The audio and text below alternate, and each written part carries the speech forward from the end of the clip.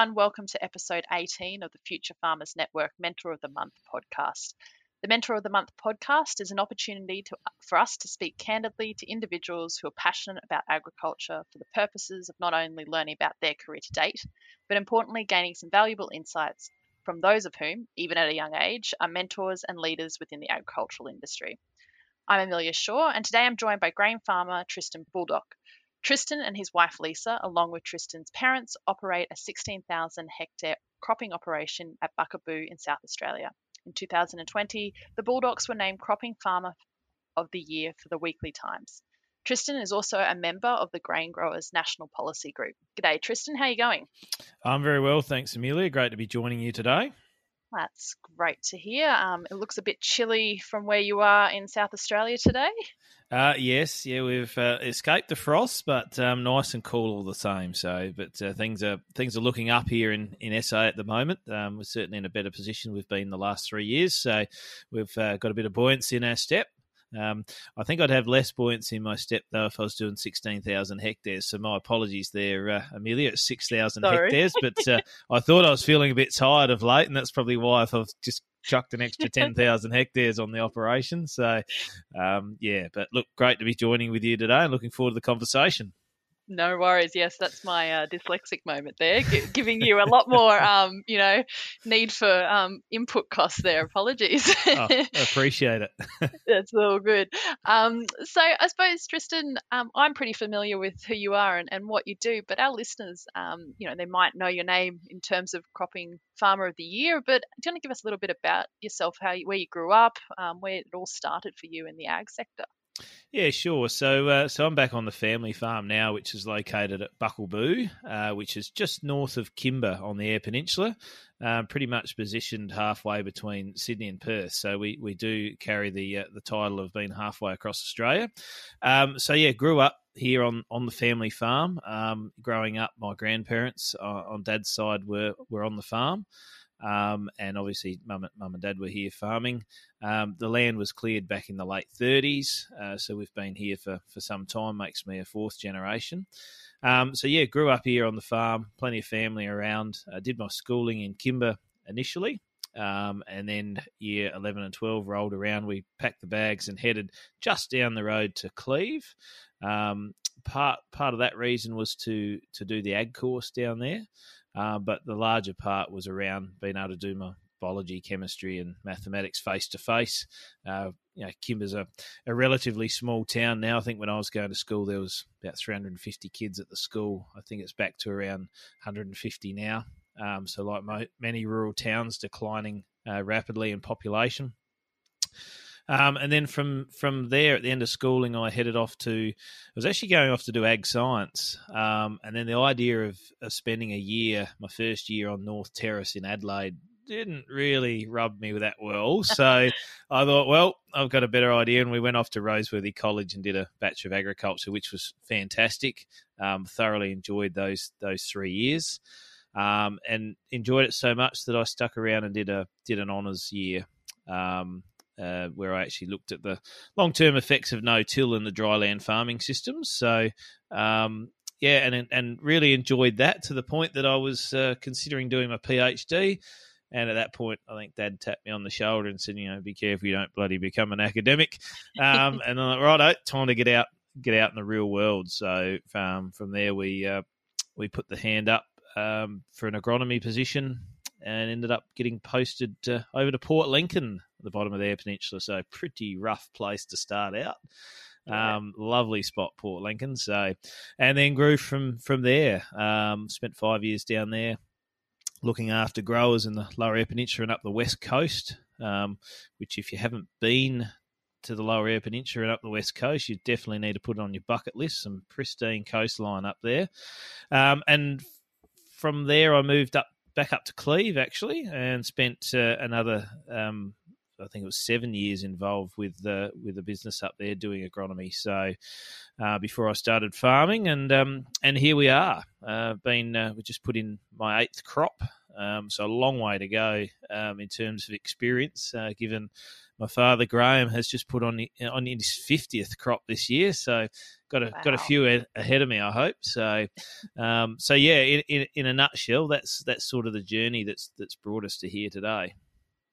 And a well-versed journey, I suppose, too, in terms of bringing that agro background on farm as well. And I suppose, what has that influenced your experience and I suppose your role on farm, and how does that work in terms of, I suppose, dealing with the different generations' view of farming as well? Yeah, it's funny that, and when I reflect, was agronomy the right path to take? I think, if farming is the end goal, there's any number of paths you can take. Any trade that you can do is going to be beneficial, whether that's auto electricians, whether it's mechanics, or even accounting. Finding more and more that the focus for me now as general manager of our operations is very much that financial, people management, those sorts of skills. So doing a lot of work to bring myself up to speed there. But I guess the agronomy, what it did do is give me a pretty good grounding and exposure to a lot of other operations. So every time I'd go out and work with a client, I was getting as much out of that interaction as what they were, and I often found that clients knew exactly what they needed to do, etc. Knew what products they should be using, that type of thing. And your role was really just to back them in and bring a broader perspective to their decision making. And so here we are 8 years on, we actually outsource most of our agronomy. Yes, I do stuff in the paddock. My father, after 50 years, is obviously well versed in that area as well. But we actually use a private consultant that does more of the holistic stuff, and we see him a few times a year. And then we use our local retail agronomist out of our supplier as well. So while I've brought in a particular skill set, technical skill set, I'm finding that my role requires very little of that. Requires me to be doing other things, so we outsource that. And I think, I said before that bringing in that broader perspective is a critical part of the agronomist in any farming operation, as it is in livestock with the stock agent. So if we weren't doing that, we'd be losing quite a valuable perspective, I think, or quite valuable information that wouldn't be getting brought into our business. Yeah, and I suppose looking at beyond agriculture, some would think if you've got a particular skill set and working within a business, you should, potentially just stick to that skill set, or instead of outsourcing it. So to be able to have that self recognition that you need to be working in certain elements of the business to progress it is something I find particularly interesting in terms of ag as well. Well, I think, Amelia, we all like to work in our genius, and when you're managing people, you need to try and have people working in their genius. But unfortunately, when you're running an operation, there's jobs that have to be done. There's skill sets that have to be brought in, and some you can outsource, and some you just got to upskill yourself to actually do that. And unfortunately, the decision-making side of it is not something you can outsource. That lands squarely on your shoulders. So. You could, but I don't know if it's going to go down so well. It might be short-lived. Yeah. Yeah, exactly. I suppose to that point of skill sets, is there something, young aggies out there who are looking to start their career? Is there something that you feel that, technical skills aside, what do you look for if you're trying to employ a young person who's starting out their career? What's some skill sets that they should be arming themselves with to make themselves a better, whether it be a farmer, an agronomist, a mechanic? Yeah, I think probably the most important skill that anyone can learn and then bring to any business is that skill and willingness to actually learn. So if I reflect on uni days, I think really what they did teach us at uni is how to find information, how to work with people, how to identify, what you don't know, and actually, find the right source of information or skills. So when we're employing, we're very much looking for. Yes, we've got this picture of the ideal person or ideal skill set. So we might be looking for a boom spray operator, for instance, and ideally, we're going to find someone that's 5 years experience operating a boom spray and can do this and can do that. But really, what we're looking for is someone that has that broad experience or I guess willingness to have a go at a range of things and really bring that attitude to the workplace, because you can't do much with attitude, but you can teach skills. So I think if there's one thing I'd suggest to young people is certainly have that willingness to have a go at things. Don't be afraid to stick up the hand and say I don't know, but I'm keen to know, and then back yourself in. Because I think if you take that approach, then it's endless what you could be doing. And I think the other thing too is we see it a little bit in the younger generation, and I'm not that old, so I need to be careful here. But there tends to be elements of entitlement that creep through in the younger ones, and I think that's important. That particularly when you're starting out, is that all you've got to offer is yourself. And you're not actually entitled to anything. While you've also got nothing to prove, you've really got to go, well, I'm here to make a difference wherever I'm working in whatever skill set, and you need to keep that in mind, I think, because we see it too often that people, I'm not going to do that because X, Y, and Z, or I don't have to do that. Well, no, if you're there to do a job, give it your all. And down the track you can go, well, I'm not actually enjoying that, and move off and do something else. But whatever you do, you need to be giving it your all. Otherwise, you'll only end up disappointing yourself. In that life is short. As time goes by, if you didn't get the most out of those opportunities, then you're the one that's going to live to be disappointed with that. Oh, exactly. I think all great advice, and particularly when it comes back to one thing that I love to see from young people in the industry, and I myself am not that old either, I like to think, is that have a go, but also ask if you don't know.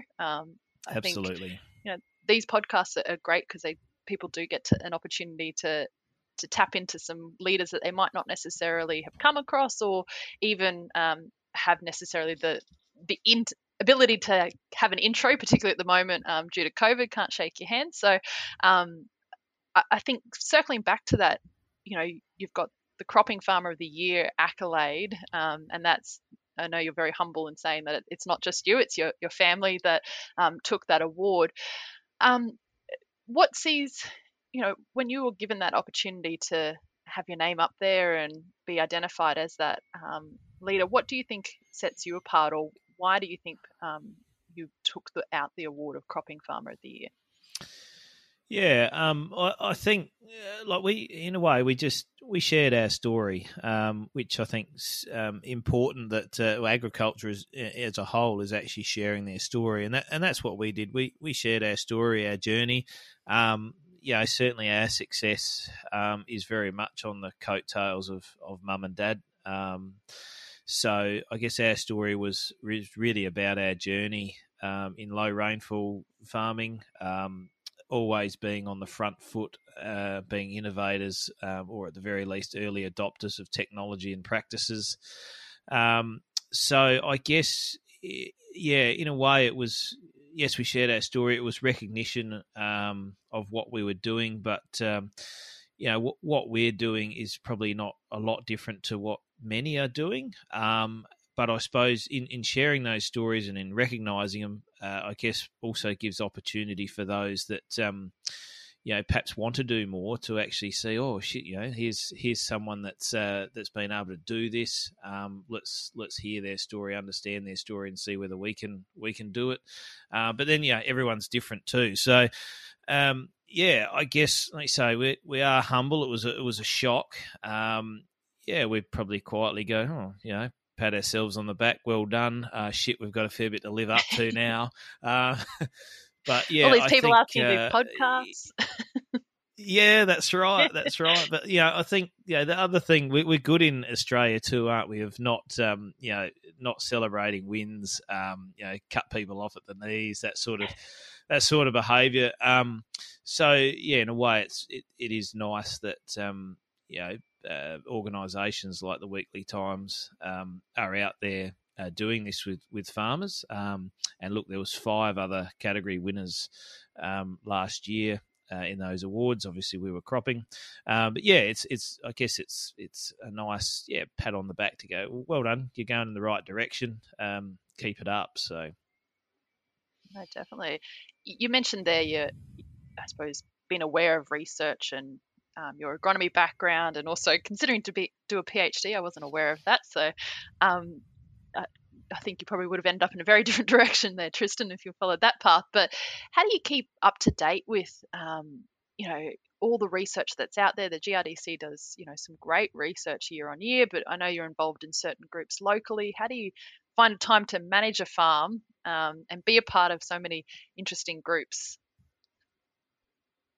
Very, very, very difficultly, Amelia. So, if I think back to that idea of the PhD and what could have been if I went down that path. Certainly don't dwell on that at all. But the research space was a very exciting space, and I still have a lot of contact with a few key lecturers from uni days, and I suppose it was seeing what they were doing.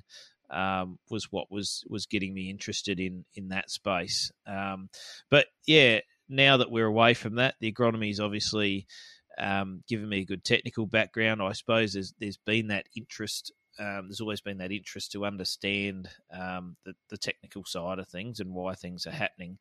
Now that we're farming, and really if I look back at the last 30, 40 years, mum and dad have always been, as I said earlier, sort of innovators, early adopters, and had key relationships with the R&D agency. So we have a long-term relationship with Adelaide Uni on farm, with the Minnipa Ag Research Centre.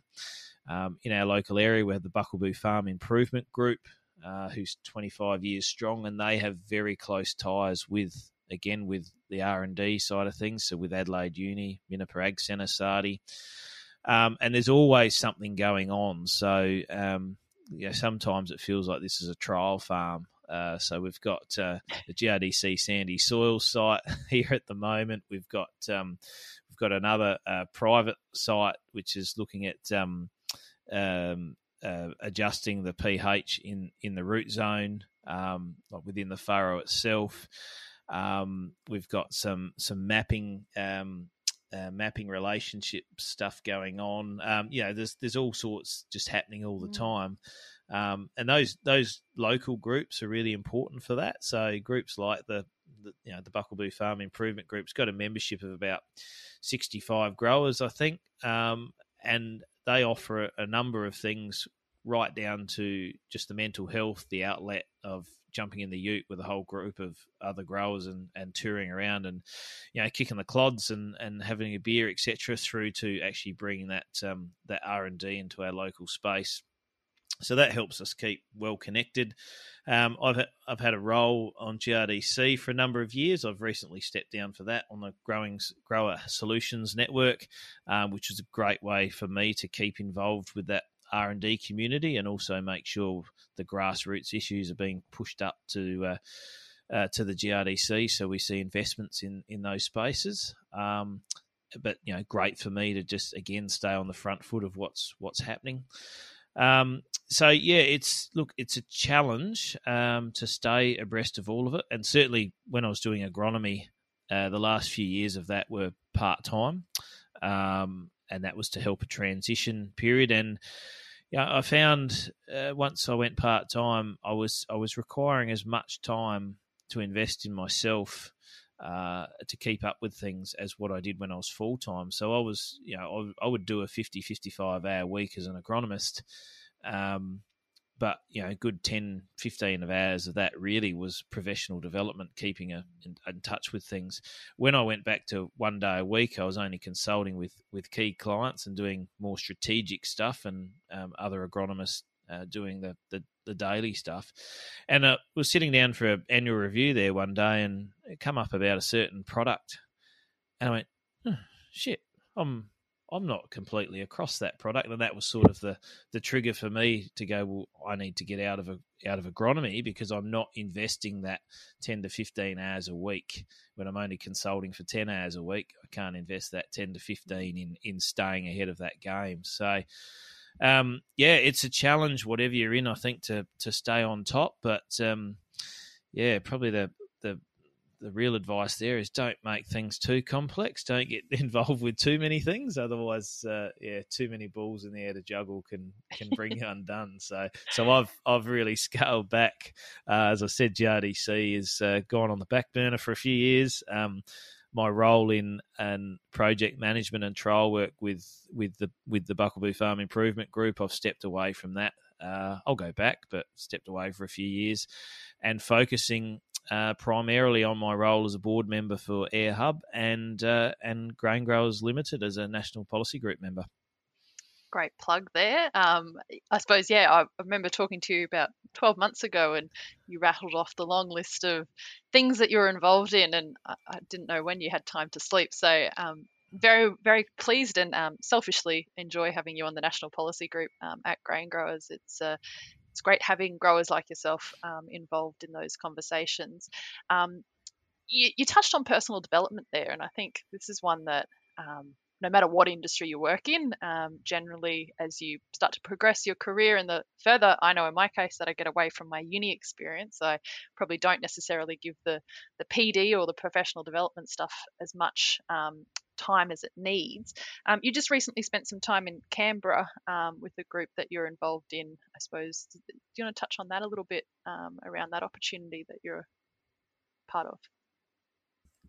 Yeah, absolutely. So just rewinding a bit, and it was identified that while I brought a certain skill set to our business, there's a lot of skills that need a lot more work, and business acumen is something that's probably lacking.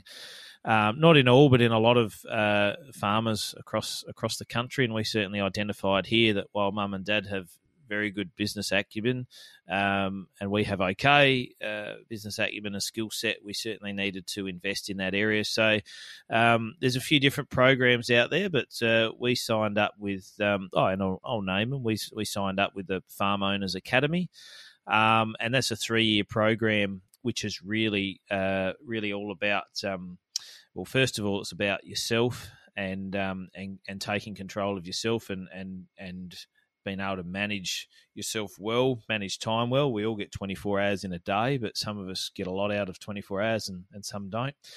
And then it moves into, once you've got yourself right, and I don't think I've got myself right yet, I must admit. So then we move into a couple of years of real business skill development.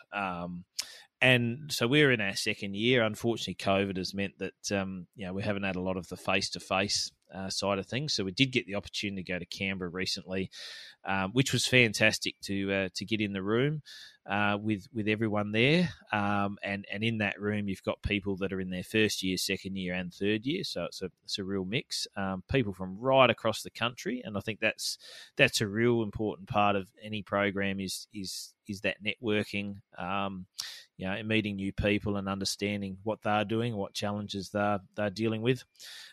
Within that program, we have a mastermind group. So we're actually teamed up with, I think it's 5 other producers from around the country. So we have 2 in Queensland, southern Queensland, 1 in Victoria, and 1 in New South Wales, then another farming enterprise down in the SA Mallee. So we communicate formally. I think it's once every 2 months. Obviously, now with your certain chat channels and whatever social medias, us us guys, and I'm sure the girls do it too. We chat fairly regularly about all sorts of things in that space. And that's just been a great program to bring the skill set up, but expose you to so many different systems. So within our group, we've got cropping farmers, mostly cropping actually. Some have got livestock in there as well, but one couple, they're tea tree farmers. So it just gives another perspective, to how they manage their business. They've got tea tree and earth moving. So I think that's a huge investment over 3 years. Like financially, it is a significant investment, but you've got to do that, because if you're not getting the 1% and 2%ers right in business, well, actually, it's probably more than that. If you're not getting the big ticket items right in business, well, it's going to be a pretty hard struggle. So you just got to continue to invest in oneself to make yourself better, and hopefully make it easier on you.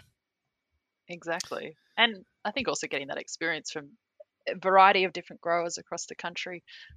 You see a different way that people work and think, and the way that they interact with even their communities is quite different across the country.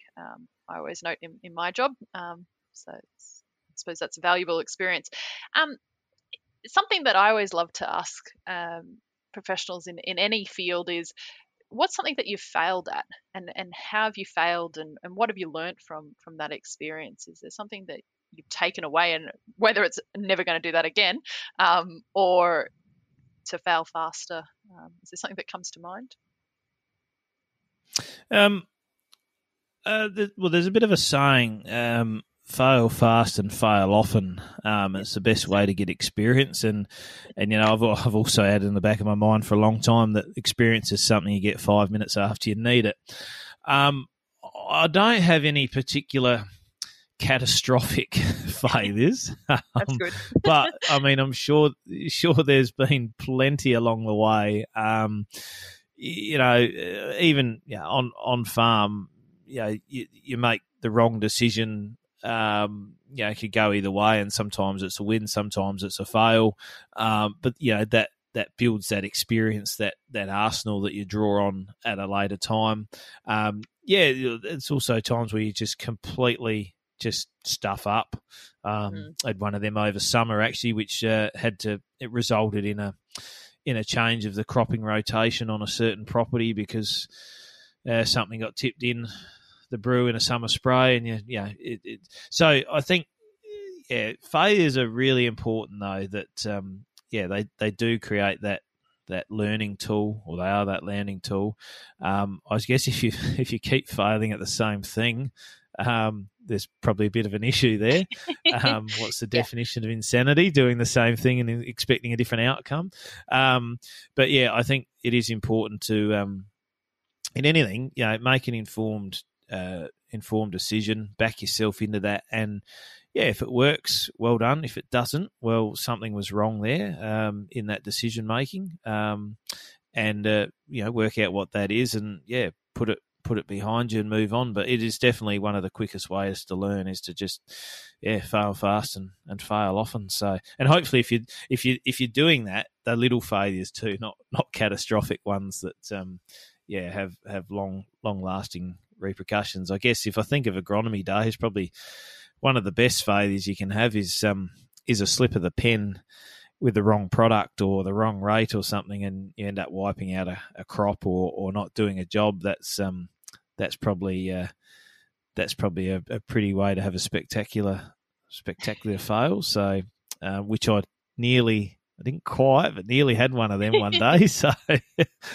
luckily I realised what I'd done before the farmer had gone out and actually done the job. So that sick stomach feeling. We're all human.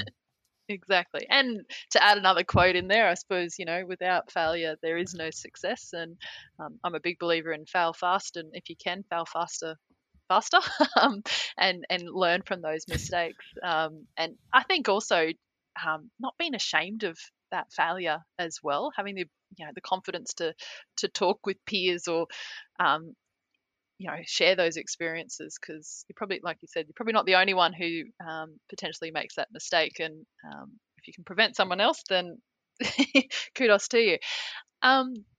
In terms of, we hear all this talk in the industry of ag working to 100 billion by 2030, and particularly grains, that there's the desire to get to 30 billion as our contribution of that 100 billion. What does that mean for a grower to you? Where do you want to see the industry go? What's something that keeps you curious, or a problem that you think we really need to untap or progress further? Yeah. So, firstly, great that we've got a peak body setting those ambitious targets, because we do need to keep lifting the bar, otherwise we take the foot off the pedal, and we can't afford to do that. Australia's a big country, but we're a relatively small player, and we're dealing with some pretty hostile conditions affecting our production. And also we live in a country where labour is expensive, so we're competing on a world stage where we're one of the most expensive producers. So we need to keep these ambitious targets. I guess to get there, I think we're pretty fortunate in Australia with our GRDC, Grains Research Development Corporation. While I've bashed them at times in the past, hence getting involved with them, they do a fantastic job at investing grower dollars and getting federal government money to match that, forming those partnerships with research agencies. So what they're actually delivering on the ground is generally fantastic. We've seen huge advances over the last 20 years in farming systems. In fact, I'll probably go back longer than that for the farming systems, but certainly in the last 20 years, also in varieties.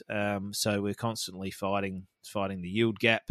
Out here, we do have drying conditions. So climate change is real. It's been changing for the last bloody couple of billion years. And one of those side effects, I guess, or results of the climate change at the moment is we are having a drier climate. It is becoming less reliable. So Grains Research has kept up with varieties delivering better yields in declining conditions. So a big tick there. But the other thing is making sure we're investing in new markets and maintaining existing markets and developing them further. I was told very early in my days as an agro that it's far easier and requires far less work to keep an existing client than what it is to get a new one, and that's so true. So we need to be making sure we're looking after our existing markets, and I think that's an area where we haven't been doing as well as we could have, certainly over the past 10 years. I think that's changing. Very pleasing to see finally. And I know some people that have worked very hard at this over the last sort of 5 years. Finally, we have Grains Australia up and running. So we'll have a peak body that all those other industry good bodies can fall in underneath, and we can start having a coordinated approach to whole of industry. So that's fantastic, because I think that's key, that a lot of different bodies running around out there doing great things with a lot of energy, but it just wasn't harnessed and all directed in the right areas, or in the right direction. And I think now that Grains Australia is up and running, it gives us the opportunity to do that. So really excited about what they can. No pressure on Jono Wilson, but really excited to see what he can deliver over the next few years once the feet are under the desk there. So that ambitious target, really important, and I guess it gives everyone something to aim for. On our own farm, if we bring it back to the local level, obviously we're trying to grow more with less. We're currently looking at land expansion. Perhaps not out to that 16,000 hectares, Amelia, but and when you do that, you really scratch your head and go, actually, I don't want any more land to manage. What I really want to be able to do get more out of the land that I already manage. And so all of the R&D we've been involved with, for the last 30 years has all been around how do we get more, how do we improve our soils, how do we store more moisture, how do we, when the rains do fall, how do we then make sure that moisture is available to the crops? So, at a local level, we are working hard to see whether we can produce more with less and hopefully make our contribution to that ambitious target. But obviously, we need industry to be doing their bit in terms of making sure we're capturing the real value of Australian grain. So, pretty exciting time really at the moment, and I think we can get there with that target. So a lot of good people in the industry doing a lot of good things. So I think we're well positioned to get there. No, I think and even if we don't get there, it gives us a direction. It's a very what's something without a target? You sort of aimlessly wander around, so it gives you an opportunity to stick something up on the pinboard and shoot some darts at it. That's for sure. Yeah, and look, if we do get there, by the time frame we set the target too low, Exactly. So really we're probably unlikely to hit it. But we've got that goal, and we need to do our best to get as close as possible. And hey, I said if we hit it or exceed it, well, we've set our bar too low, and away we go again. Exactly. So we've touched on, I suppose, your background in the industry, research and development. I suppose another area of the industry, and you mentioned your role on Grain Growers National Policy Group. And selfishly, for our listeners who don't know, I do work for Grain Growers, and I am Secretariat for the National Policy Group. So do work with Tristan a lot. But for those who are unfamiliar with policy and advocacy and agri-politics, why did you get involved, Tristan? Like, what's the benefit? I suppose a lot of people do ask that question. It's a big time commitment from you. Yeah,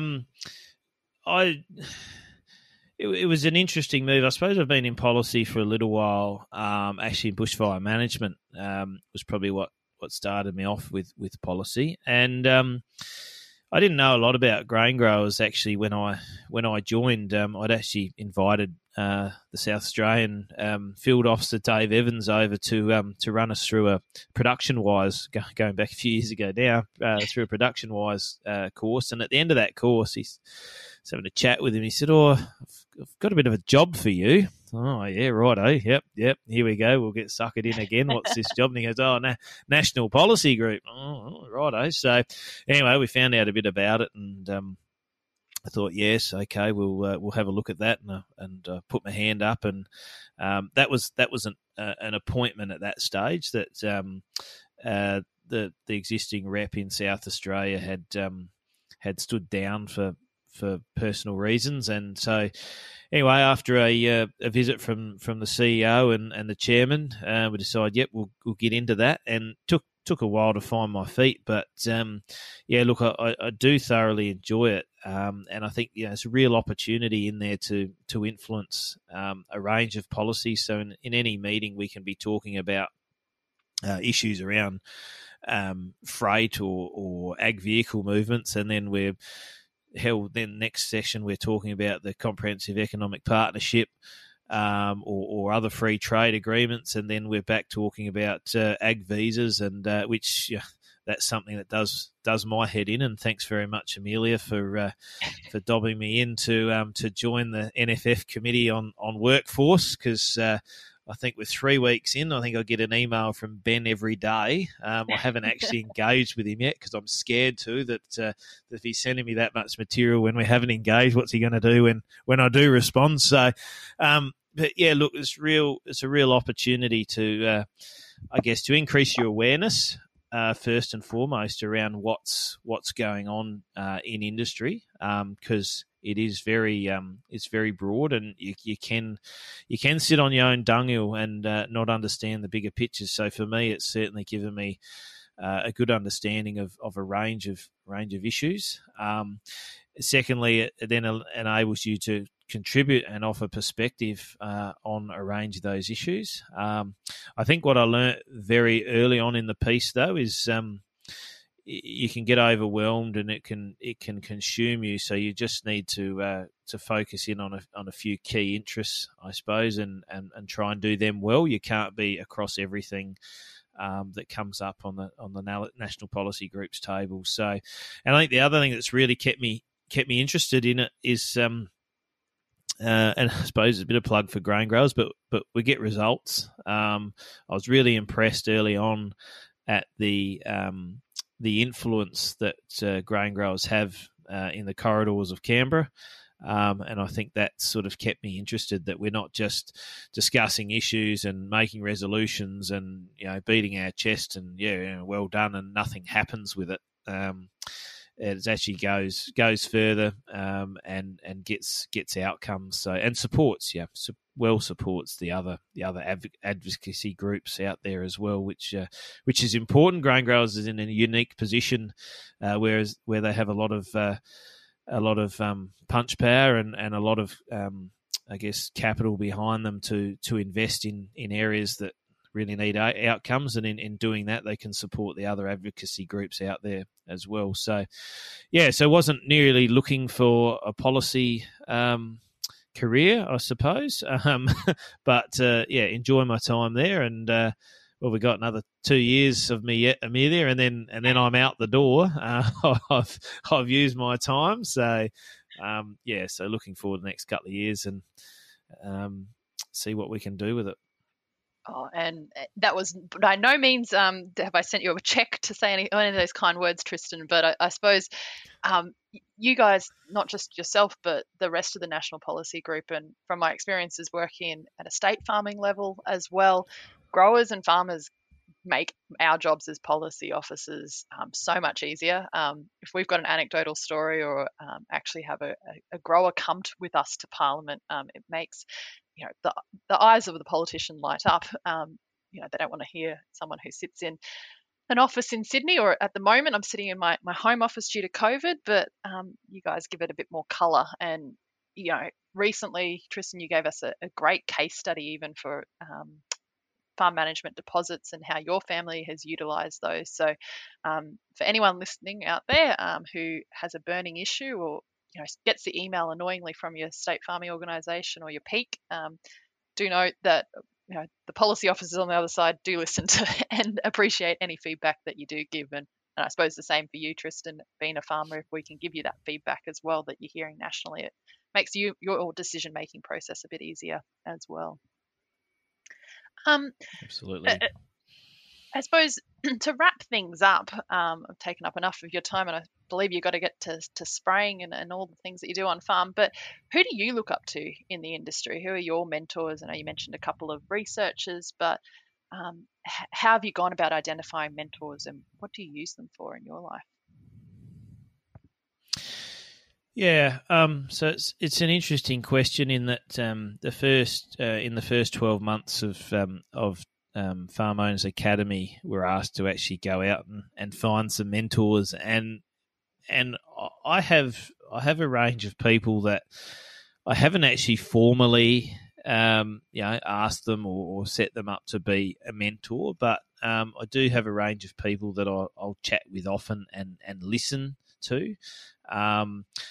Another part of life, I guess, Amelia, from a very young age, when I injured my neck playing football, I took up Aussie rules football. I took up umpiring. So from 15 years of age, I was umpiring A-grade footy. Went on to the academy in the SANFL for a while before I got crook and had to pull out of that. But very early on then, I learnt that there's people you listen to at the end of each game that will give you the feedback that you need. So there'll always be critics, and those critics will be critical of you whatever you do. They'll always be the namesayers, whether it's good, bad, or indifferent. Whereas you want to find people on the sidelines that are going to give you the honest feedback, that will say, well done when you get it right, and also will give you a private dressing down, if you like, when you get it wrong, or tell you the things you don't want to hear. So, in the ag space, I do have a couple of people that I said, while I haven't sent them up as mentors, and it's sort of been in the back of my mind that I really need to do that. I do consult with them fairly often. I think from a business point of view, as we go on this journey of improving our business acumen, we've appointed a independent chairperson in our business, and we do run a lot of business stuff past that person. I guess in a way, while we've appointed them as a chairman, we've actually, I guess we are using them as a mentor in business. The idea of our mastermind groups in Farm Owners Academy is that they become those sounding posts as well, that we get to know each other's businesses reasonably well, and we can run things past them. So, yeah, I think it's really important that you do, whether that's a formal mentoring setup or whether you've just identified those people that you I wouldn't say comfortable to go to, because someone once said that a mentor should really be someone that you're shit scared of ringing. So I don't know whether that's quite the case, but yeah, someone that you're quite happy to actually go to and are open to the advice that they're going to give you, and they're not just going to say, "Oh yeah, well done." They're actually going to tell you how it is, and they should be a range of people. So people within your genius, so for us within cropping, but also people outside of that. But yeah, really important, because no one knows it all. No one can know it all. No one can be an expert in all areas. So the more advice and input you can get from others, from other people's experience, well, the better it's going to make your own. So yeah, can't recommend that strongly enough. And I guess when you asked me to do the podcast, Amelia, and I saw what it was about, I'm like, oh, that reminds me, I've been going to formalise a few mentoring people there, because I think if you do put a formal process in place, then it gives you that opportunity to lock away regular catch ups, which I think is important too. So yeah, definitely. Well, I'm happy each to their own, but have a mentor of some description. Exactly. Well, Tristan, thanks so much for your time. You've certainly given our listeners some great gems there, and there's quite a few quotes that I've taken down and might end up on a T-shirt someday for someone. But this, you've outlined that there's many ways to farming, and that it's working within and outside your genius are things that people should be aware of, and that the industry is in good stead with growers like yourself and others that are coming through, and 100 billion is a great aspiration for us to have. So thank you for your time. I know it's not easy finding some time in your diary, and many others farmers at the moment. It is a busy time of year, and I'm continually inspired by the dedication that you have with your family to the operation, and advancing the industry. So any parting words before we sign off? Any parting words? Oh, some inspiration. No, I think in life, do what you love. Back yourself in, get the right people around you, and it'll be a fun journey. So good luck to everyone this year in the industry, and I guess there's people listening outside of the industry. But yeah, good luck with whatever you're doing, and hopefully blue skies ahead for next year once we shake this COVID thing, and we can all get back to business. Fingers crossed. I'd love to see you in person yet again, Tristan. So to our FFN podcast listeners, thank you again for your support of our Mentor of the Month podcast. Be sure to follow Future Farmers Network on Facebook, Instagram or LinkedIn, or sign up to our weekly newsletter for more information about our upcoming guests, exciting projects and events. Until next month, thank you for listening, and take care, everyone. If you enjoyed this podcast, check out Propagate by the Young Farmer Business Program. Recorded in locations across New South Wales, it explores the business of primary production and the people who make it happen.